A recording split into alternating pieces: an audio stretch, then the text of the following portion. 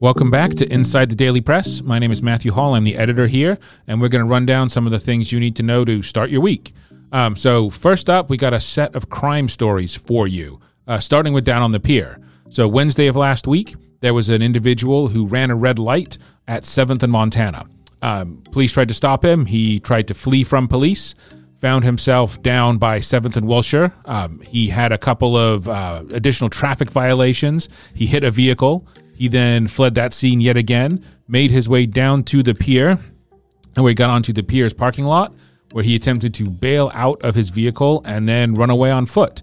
He didn't get very far. The police got him, arrested him, rounded him up. But that incident caused a lot of public, we'll say, distress because it involved closing off a section of the pier. The police helicopter was out. There was a lot of lights and sirens at this very public, very bright tourism spot. So a lot of people saw that. But the good news there is that suspect was arrested and is in custody. Second crime story of the week actually happened in Palisades Park, where a local business owner named John Alley was assaulted. So John is known for being a strong critic of the city. He strongly criticizes the way the city handles homelessness and crime as it relates to the downtown area. He is known for documenting and photographing homeless people and crime in and around the area that he works in, which is specifically downtown. His social media and emails he sends out are often full of photos and documentation of homeless activity. He was in Palisades Park. He says he wasn't filming homeless people specifically. He says he was just filming the park in general. There is some video that does clearly show homeless people in the park. Apparently, one of the individuals who may have been captured on camera took offense to being filmed, and he ran up to John, punched him in the head, knocked him out, gave him a concussion, broke his jaw, and then stole his phone and tried to run away. That individual was quickly captured, arrested. He is in custody.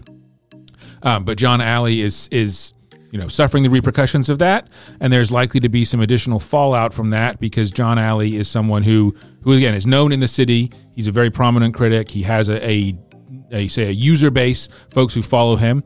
So we'll see what this does in terms of his motivations to continue his work or to continue to be involved in politics. But that was certainly a second and serious crime incident for the week.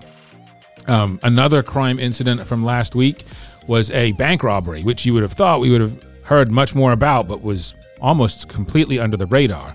A woman went into a bank on Montana on Friday. There's security video of her carrying a gun and carrying a bag. She walks in, she demands money, apparently is given something, walks out, gets in a vehicle, and drives away. We didn't hear about this at the paper, at the time, which we were quite surprised by. We didn't hear about it till after the fact. And indeed, most people seem to be unaware this happened. But yeah, a woman walked into a bank in Montana Friday morning and robbed it.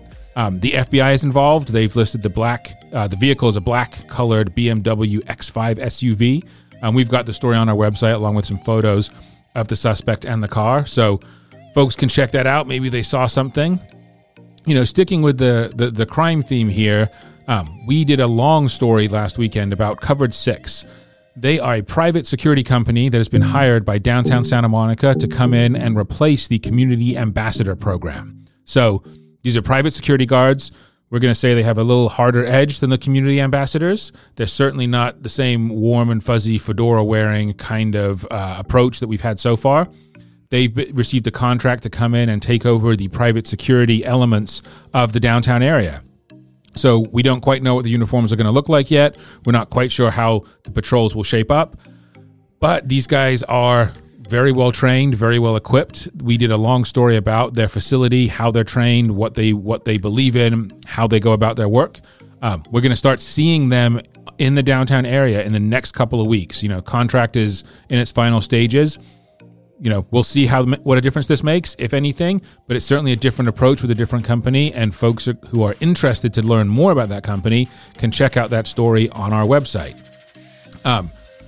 Switching gears a little bit here to some fun news, less dark times, but going back to Montana Avenue, there's a new ice cream store, and we call it ice cream a little bit in quotes.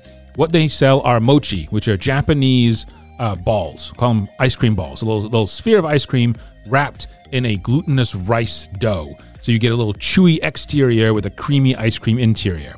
They are called Mochi Doki. They're about 11th in Montana, and you may have seen those signs up. They've been coming for a while, but they are now open. So you can go in there. They have lots of traditional flavors, some exotic flavors, some things you might not be as familiar with. Mochi are inch and a half or so around, so they're like small bite-sized ice cream bites. I'm a big fan of all mochi, and it's exciting to have them in the city. Last thing you may want to be aware of, because it's getting some coverage. The LA Times ran this story after we did it, and some other folks have been putting it out there in the last couple of weeks, which is a proposal to potentially remove the freeway, the 90 freeway in Marina del Rey, and convert it into a linear park with housing. So the 90 is this little stub of a freeway. Once upon a time, there was a grand plan for this 60-mile stretch of freeway. It never got built. 3 miles of it did get built in the marina. It kind of doesn't go anywhere, but it's not that busy even. In the grand scheme of cars, it doesn't carry that many, and it's kind of almost a joke. People are like, hey, that thing's ridiculous.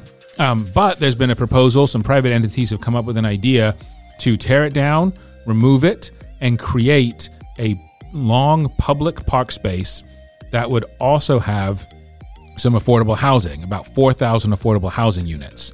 Now, you might think this is a pie-in-the-sky crazy idea, but Los Angeles Mayor Karen Bass has gotten behind the notion, and she has sent a letter to the federal government asking them for a couple of $1 million to have a feasibility study to check this idea out and see if it's even reasonable.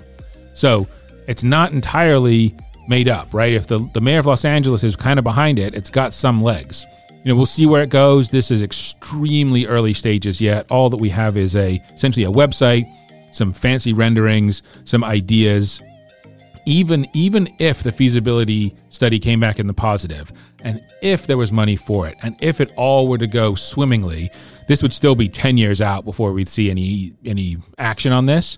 But it's an intriguing idea. It's certainly something that would impact us as locals. So if you want some more information on that story, or indeed any of the other stories we've told you about today, feel free to visit our website at smdp.com. From there, you can get access to our PDF edition. You can also sign up for our newsletter and get all of these headlines delivered to your inbox every day. Thanks for listening, and come back next week for more things you need to know.